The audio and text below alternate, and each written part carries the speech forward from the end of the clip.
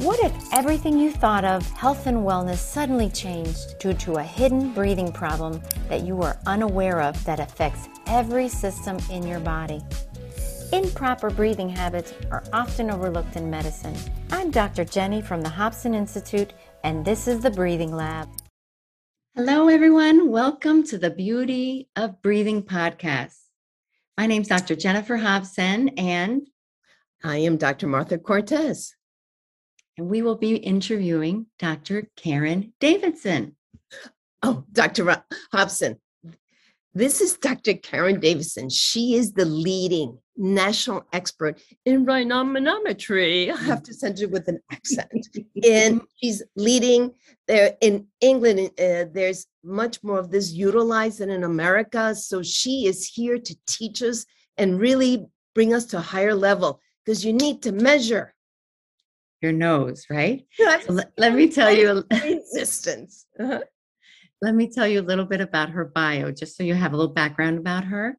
Dr. Karen Davidson has held many positions in the medical device industry for more than 25 years, specifically in the ENT and the sleep markets, in addition to more than 30 years of clinical experience, including service as a flight nurse in the U.S. Air Force Reserves and committee member for various otolaryngology meetings. Dr. Davidson serves as the VP at GM Instruments, with a special interest in and published on the technology of objective nasal measurements, nasal physiology, clinical application, reimbursement, health economics, and health policy. She's actually also an adjunct professor at Central Michigan University and the Liberty University. So welcome, Dr. Davidson. Thank you so much for taking the time to educate us and be with us this morning.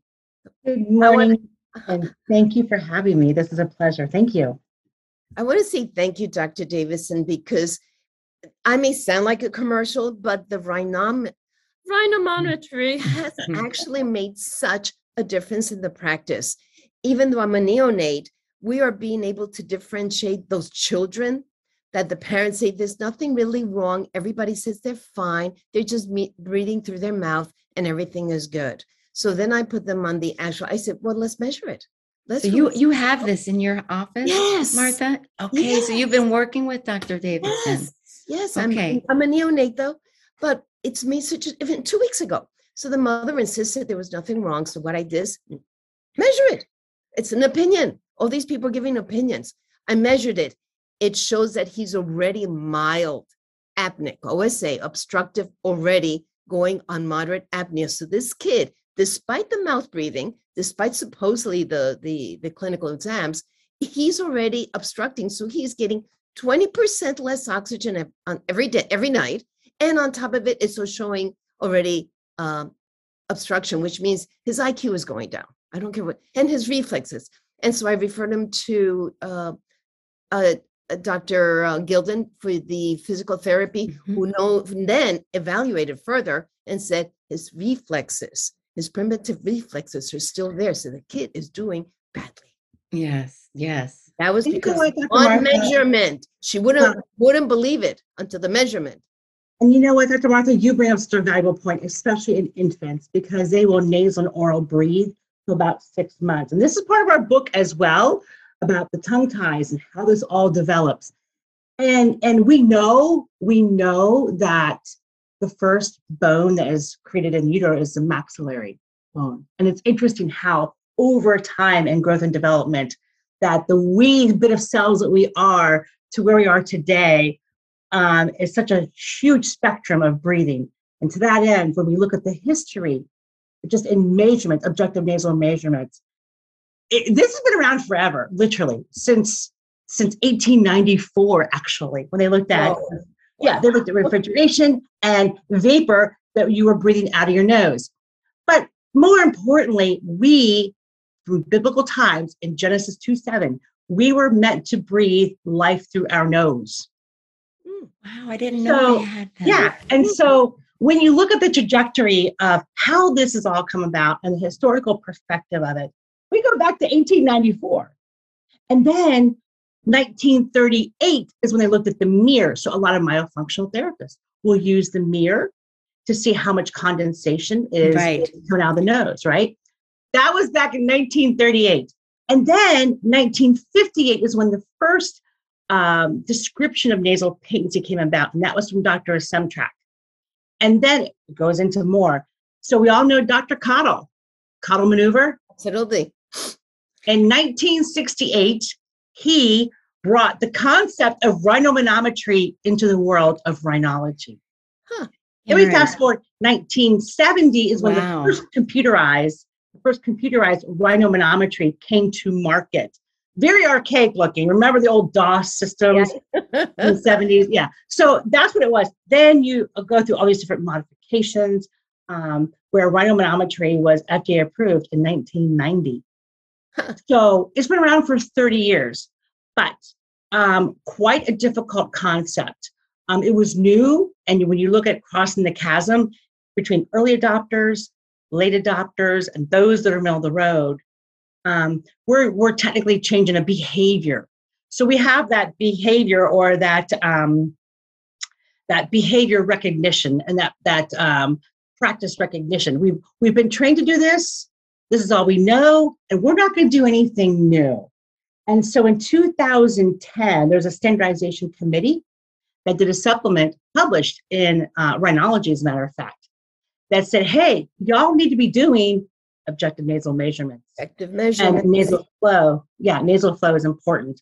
Fast forward. Now remember, back in the early 2000s and 90s, when rhinomanometry came to fruition, it was an old, obsolete kind of system. So there is a lot of negative literature out there, a lot of negative research, negative connotations as far as reimbursement from just a few companies, because it didn't look at the trajectory of development, where in 2015, Dr. Vaught and his team looked at over 35,000 readings of rhinomanometry, 4-phase rhinomanometry.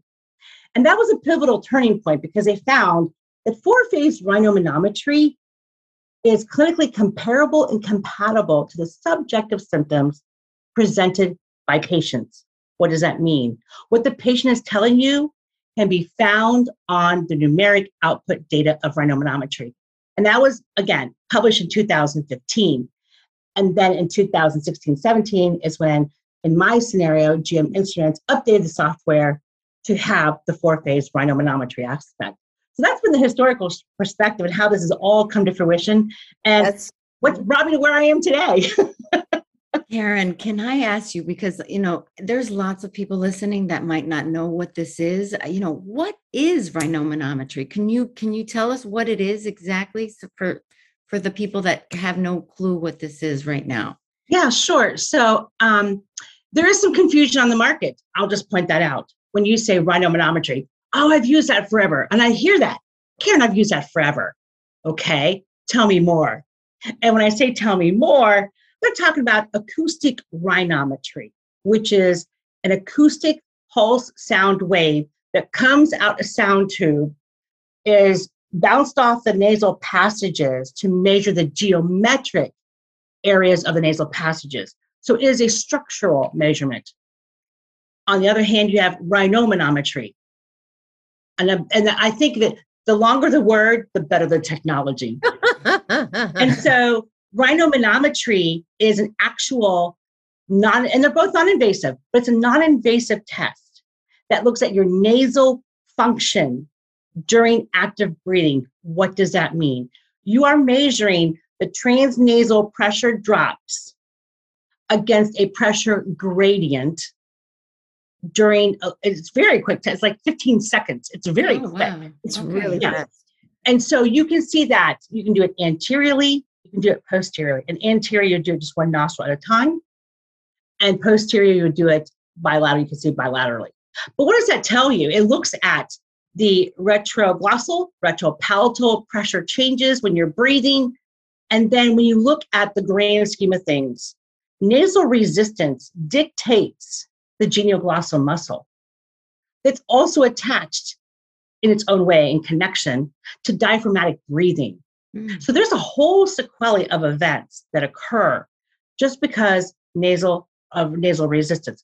That's why breathing, function, nasal function, not nasal structure, rhinometry, but nasal function rhinomanometry is so important. And when you look at the physics and the theory of the nasal aerodynamics, the first, we look at upper area resistance. You hear that a lot in the sleep world. UARS, UARS. Well, UARS is dictated by nasal resistance and the increase in negative intrathoracic pressure, which causes a collapse in the back of the throat. So the collapsibility is not a structural measurement. It is a pressure flow relationship. That's very important. That's only measured with rhinomanometry. You need a pneumotachometer, you need a flow head, you need pressure. So when you put the mask on, it's a mask, and it's got like 4 tubes, for example. And I say about the NR6 rhinomanometer because that's the only one available that's FDA approved. There have been some in the past, but they're no longer, either the company's not in business or they're not really that, prominently used here. So we're it, for lack of a better way to say it, we're it. So you'll see 2 tubes come out, red and green. That's your flow. And then you see your pressure, and that's the black and the blue ports. And when you have a mask on, it's looking at the pressure changes between the nose and the back in the pharyngeal area. It can detect that. But the other beauty of it is that you can look at the data outcome, which we'll get to, but you can look at how well someone is nasal cycling. That's important, especially when you're looking at treatment options. But you can also see in the allergy world, the different mucosal membrane component to it. So that's kind of differentiation between the two. So one is just a pulse sound wave, like a sonar up your nose, like on a ship. And one is active breathing, transnasal pressure drops and changes that's detected through the computer software and measurement, and then results shown your data output. So my data output, there was a patient that's been through multiple dentists, multiple things, but a very simple thing showed up. So there's these lines, and there's these beautiful sine waves like this. They could be short within this XYZ axis, and they could be short. Short is most likely mild apnea to moderate to even severe apnea. When they're longer, because there's more flow and less resistance, that's where it's normalized. It's towards the normal are the longer ones. But also, when you see one and you see on the inspiration it's an open loop, okay, your external valve is collapsing. There is a valve issue. So now, do you send them to an ENT, or can you improve the nasal by opening it up? Because that Cottle test would be positive on that person because they would collapse. The other thing, fascinating, is not only that, but if it goes outside these 2 lines, now you got a posture issue. Did you know that the nasal resistance causes posture issues? The nasal. You got to get the physical therapist involved because it's not just the nasal resistance. You're going to, yes, the external valves, but then the posture is showing up, how the nasal is causing the posture. You could call it scoliosis. You can cause it smooth compensation, unparalleled compensation. Fact is, it's the nasal. When you know don't what, Dr. breathe, Martha, I'm sorry, go ahead.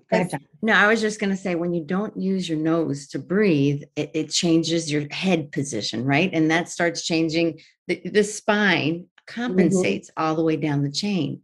But and the muscles, all the muscles start to change. The muscles that you use to breathe. When you mouth breathe, it's all neck and chest muscles. It's these extra accessory muscles that we shouldn't be using.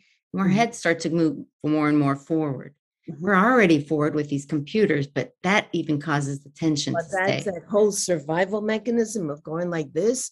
In the typical, on a woman, the UARS, because this compression of the C1 into the occiput shows up as anxiety, depression. Can't breathe, but something's off.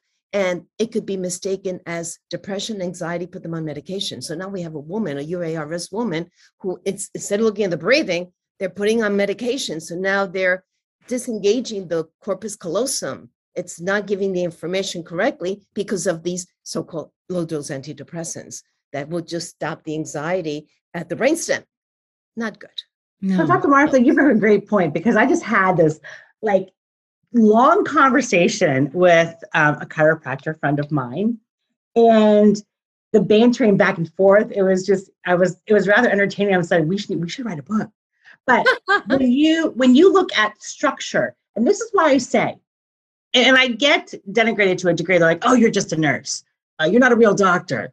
Okay, I'm not an MD, but there's a lot of experience. I've been working with this for 5.5 years and studying this. And what's really interesting is that I always say that that your static measurements are irrelevant in the presence of nasal resistance. Well, that doesn't make sense, Karen. Well, it does. For example, pharyngometry is very big on the market. A lot of dentists use it. And they look at anterior, posterior, the AP movement with the oral appliance. Well, hang on. And Dr. Jennifer, you know this well. There's more to an AP measurement and movement. And when you look at nasal resistance and posture, if you use a static measurement tool like pharyngometry, even CBCT, that C-spine issue or a lesion or even a shoulder issue, if you're tilted, will cause an impression on that reading that can also give you an erroneous measurement. So you're going to measure and treat somebody based on this reading when there's a posture problem. Now, I worked with an actual sleep doctor in a dentist office and was training him on rhinomanometry.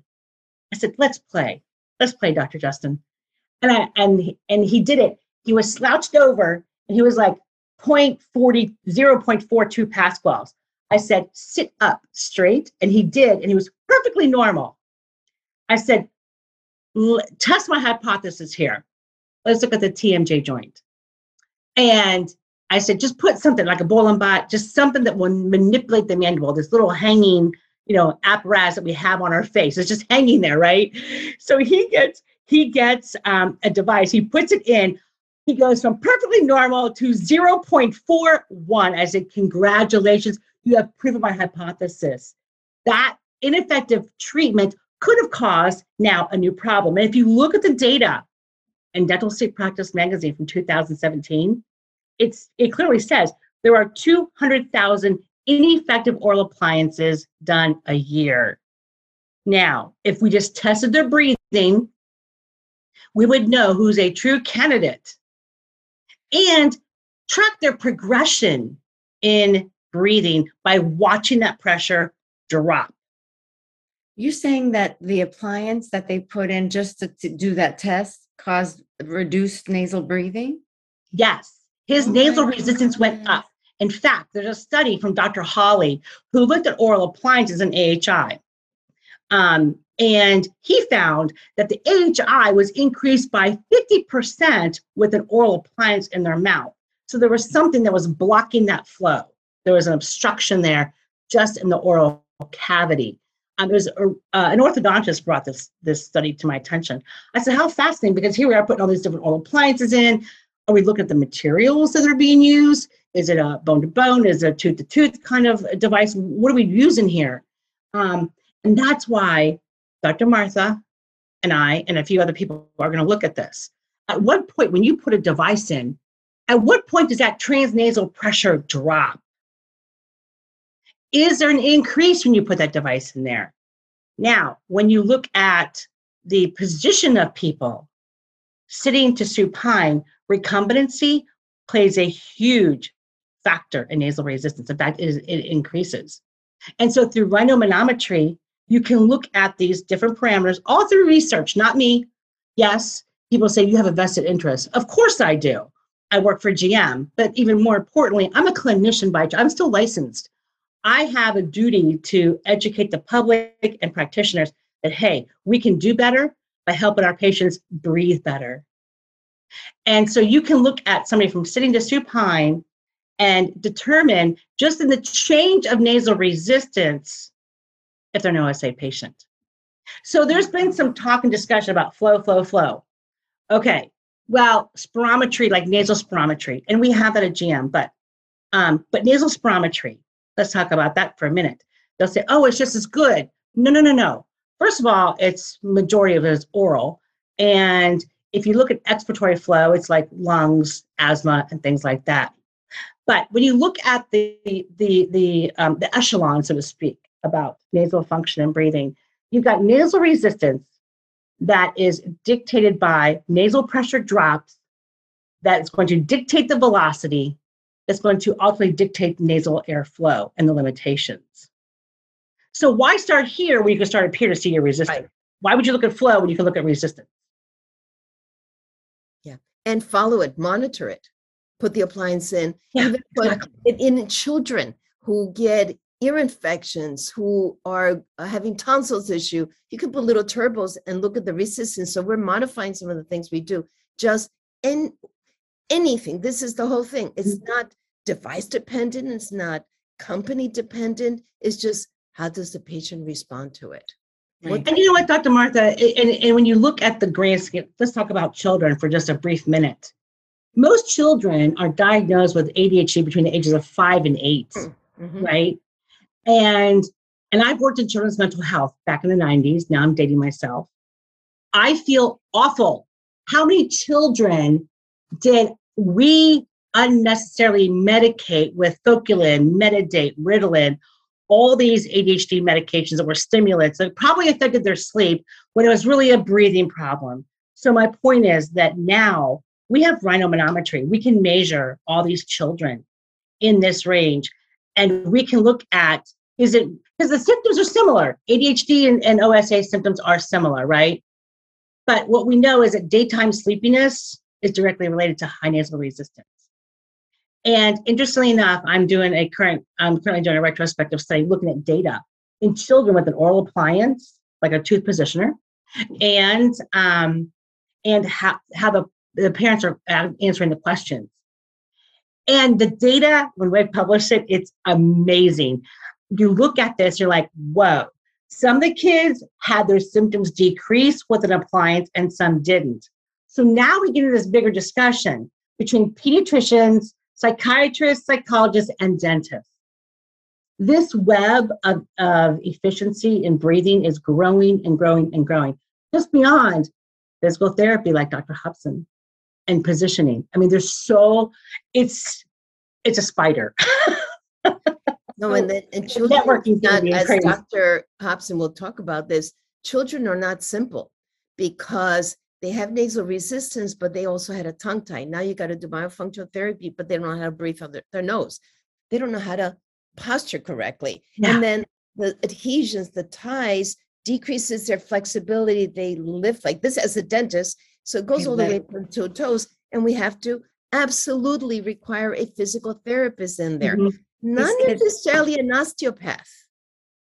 That's a little thing I have to say. The function, you got to train the function, right? The function of the nose. And these kids are all hyperinflated. Like their ribs are high, they're up, they're breathing up in their chest, and they are not getting good oxygen flow. They're not exchanging their gas in their lower lobes like they should be.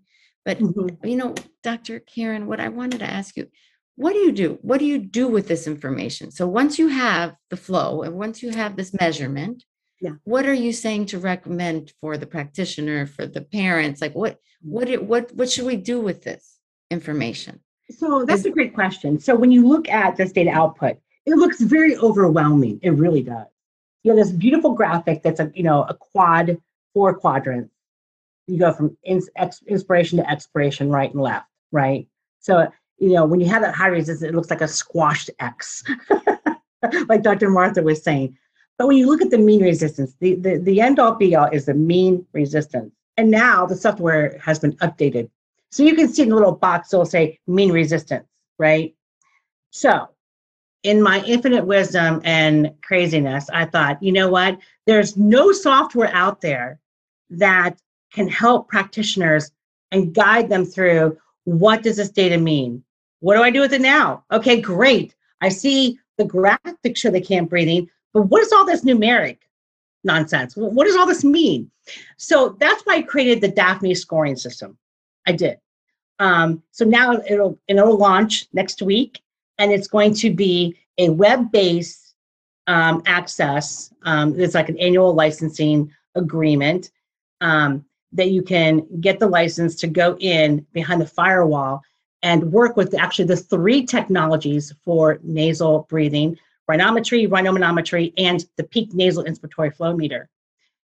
And so now this software has software capabilities. So the practitioner can go in and enter that mean resistance or rhinometry reading. And when you hit the arrow next, it'll walk you through the algorithm. Is that normal or abnormal? Based on research, is it normal or abnormal? And I looked at over 744 studies to create this. So it's been a huge, a monumental task. But so once you understand where they are on that spectrum of nasal breathing or nasal disease or dysfunction, that'll allow you to understand, okay, allergist, is there something that I'm seeing? So for example, patient comes in, you always do a baseline. And then, and this is according to Quad AI, the American Academy of Allergy, Asthma, and Immunology. And they clearly say when you do a nasal provocation test, which is what it's called, anything you spray up the nose is going to be a nasal provocation test. You have the patient do your baseline, do your spray, wait 10 minutes, and then remeasure them. If you see like an antibiotic therapy, an area under the curve, as far as efficacy, if you see a large area between your first congested reading and your second or your decongested reading, that's a mucosal membrane component, right? So that's going to be where I can pull in allergy. And if it's less than a certain amount, percentage of change, that's going to be a structural problem. But like Dr. Martha pointed out, you can also see they call it nasal valve hysteris. That's the term they use. But it's a nasal valve phenomenon, and you can see that loop.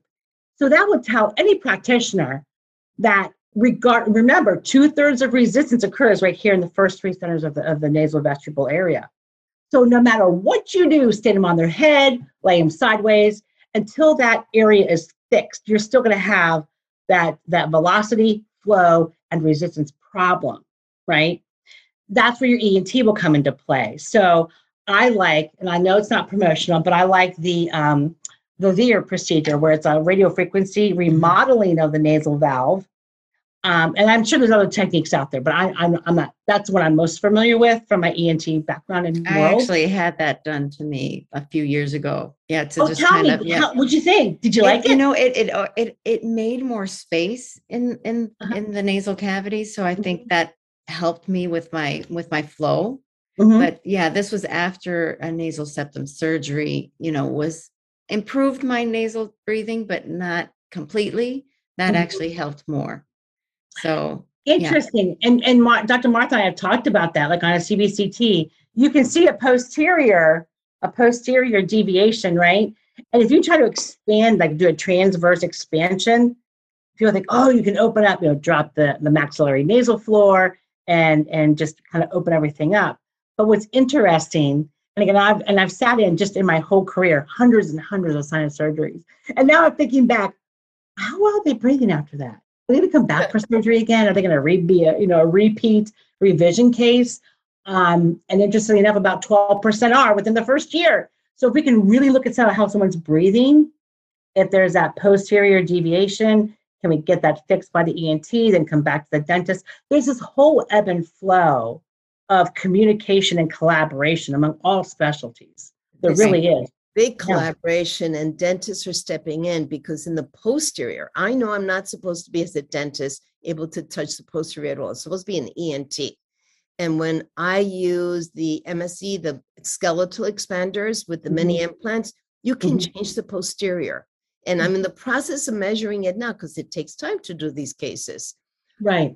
So it's really, so now when the nose is that bad, I don't send immediately to an ENT. We get the interdisciplinary examination conclusion, expand them, widen. But the question, will we only widen towards the anterior, or have actual cognitive thought about, is it possible for the posterior on that person? Will it make a bigger difference? Let's measure it.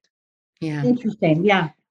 The MSCs are it's a newer device, but I've seen that the images of before and after and how much that nasal cavity actually widens. And I don't know. I want to say it's 4 millimeters or around four to Oh, you can do six, a lot. even more. But the question is, So, did they sustain it? Because now they have to learn how to breathe, and yeah. you've taught them how to breathe. And I find that it doesn't, like everything. Like when I went to a program for the nose for surgeons, and I brought up the idea is that they all talked about the relapse. It could be 30%, it could be 70%, and it's patient dependent. It's not necessarily surgeon dependent, because there's Yeah. might be surgeon. Interesting. So it's a human. It's not simple. But if they grind, there's still an issue in their brain. And that I learned from sleep physicians. There's a neurological issue. It's not easy to say it's just the oxygen desaturation, the oxygen that's dropping. It's not a simple thing. But with measuring the nasal, you can understand who is next in the interdisciplinary team that we're going to be working with. Who is going to be a priority? Can't give poor patient 8 people to work on them. No, and Yeah, when you send patients, sorry, Karen, real quick, when you send patients to the Hobson Institute to do the breathing clinic retraining, it's like people are not used to cleaning their nose and using their nose. They think their nose is supposed to work without any help if it's stuffy. I'm like, no, you have to create that airflow, or else it'll just continue to be congested. Accumulate. Right? Mucky, like a pipe. and the cleaning of the nose, like it's hard to get some people to do that, to actually start getting that airflow through. But anyway, Karen, what were you saying? Oh no, I was going to say that Dr. Martha brings up a good point, because this came up on social media. They were talking about nocturnal bruxism, like y'all, it's connected to the nose, the bruxism, and then there's that limbic association. So your brain is trained to grind until it retrains itself. This whole concept of breathing, I'm glad that it's getting a lot of recognition, but we're missing the mark on measuring nasal function. And I say, trademarked, you don't know how well you're breathing until you measure how well you're breathing. Think about that. Absolutely. Absolutely. Yeah. Because people just like bypass the nose, they bypass it. A lot of times they don't address it, You're right. It's this little tiny organ, but it's so powerful, there's really the nose knows. The nose knows. The nose, I did a talk about that last year. The nose knows. It truly does. Yeah. It's so big too inside. Like you think it's just this, but it's like within the face where the turbinates are, the sinus, like the whole cavity. It's so made for what we need it for, is nasal breathing, but we don't use that whole part of our face. Well, I have officially declared it as its own organ. It's own tiny organ. But it's also one of the most important primitive, I call it organs, the olfactory bulb. It is so primitive and is so emotional and so limbic that makes the nose even more interesting, because it's more than what it is. Like melatonin.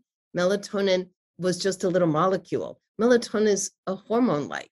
So we're going to discover more about the nasal and the olfactory and the limbic. Yeah. Shockingly. So the more we know what happens, the less we really know. Well, right. And it's interesting too, is you talk about the olfactory bulb. When people are like, oh, I can breathe. And when I would work with different doctors and ask them, well, how well do you know that they're breathing? Well, the patient said they can breathe.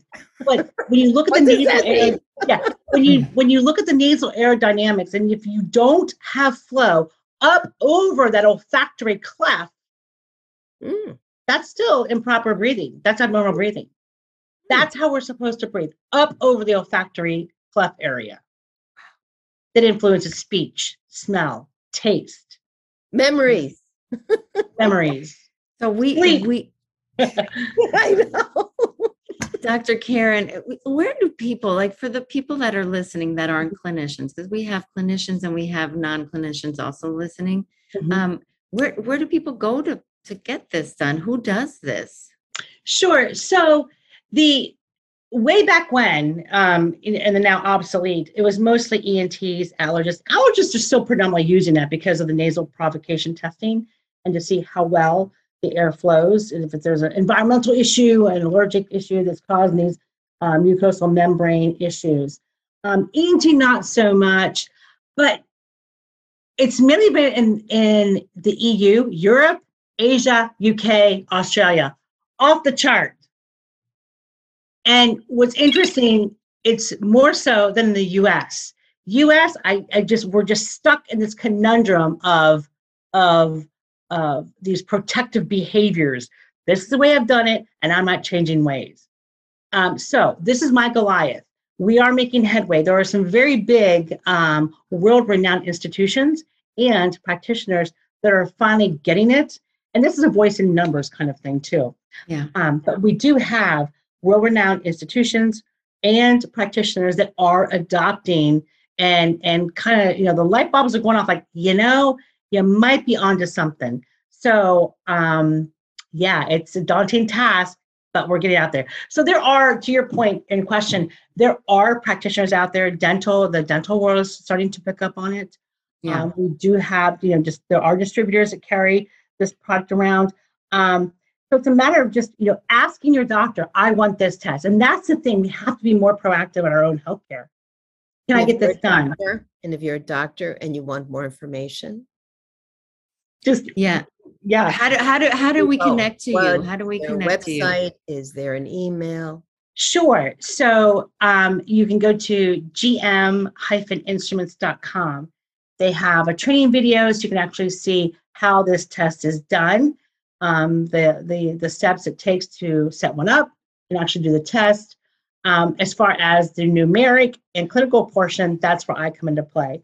So all my contact information is on GM Instruments website, but you can also go to Karen D at gm-instruments.com and send me an email that way. And then on the clinical side and education, I have FACT Healthcare Consulting Group. So I can do that off the cuff because you have to look at the liability issues between the manufacturer, kind of dictating what's normal and not normal. We have to be careful about that and oversight, right? So it's FACT, FACT, HCG.com. And all of my information is on there as well. That's great. I think this has been a wonderful podcast about how we can really learn more about nasal breathing measurements. I never realized how much you could actually quantify and objectively measure this. So yeah, it's really interesting. I mean, all this time in the medical world, we measure blood pressure. Everything's been numerics, wound dressings, and I've worked with a lot of physical therapists, amazing physical therapists when I was a CRNI doing home infusion. And we'd work together in collaboration with wound care, and everything's measured, blood work as a measurement. Why are we not looking at breathing? We screen vision, we screen hearing, but we're not screening our breathing. Why? I think a lot of this could be a preventative approach, right? But we just have to get out of this mindset and just step out of our comfort zone. But more importantly, Dr. Jennifer, is that this does have a revenue stream. If you look at 20 years of CMS reimbursement over this time, there's been an incremental increase. And if you recall, back in 2011, 2012, when the ACA, Affordable Care Act, came into play, a lot of sleep PSG testing reimbursement was dropped by 25%. Not rhinomanometry. Every year we got it. In fact, from 2021 to 2022, a physician fee, we got a 4%. There's a 4% increase in reimbursement. So it's around 61. It's going to be MAC location dependent, right? But for the national average through CMS, it'll be about $63. The highest EOB that I have seen was out of New Jersey at $88. Okay. And that's if you bill for it at that's from a dentist billing for it or a medical doctor billing? Medical. It's all medical. Mm-hmm. Okay. Mm-hmm. Yeah. Okay. Yeah. And there was some argument. I had a doctor that said, oh, care's not reimbursable. Well, so like Blue Cross Blue Shield National does recognize, so the CPT code for this is 92512. It's 92512. And you can, go ahead and check. So for example, Blue Cross Blue Shield in Alabama, I have an orthodontist who bought a narrow system down there. And Blue Cross Blue Shield Alabama covers it. Anthem, the national level, they observe it. But again, each subsidiary is different, but a majority of them do, and Medicaid does as well. Great. So it's a Great. win-win situation. Yeah, you're helping your Good for the patients patient. identify the nose, Yeah. and you can Mhm. actually get reimbursed for it. That's great. Yes. Okay, any last comment, Dr. Cortez, for Oh, we Karen? covered so much. I know. Excellent. Okay, so Really. stay on for a second, and we're gonna close out. I just wanted to say thank you so much for coming. Hang tight, and everyone Thank who's you. listening, thank Thank you you, for your thank your you. listening, and please let us know how much you enjoyed the show by leaving us a review. Thank you so much. And thank you. Thank you for this platform to get the message out. I truly appreciate it. It's been a pleasure. Thank you.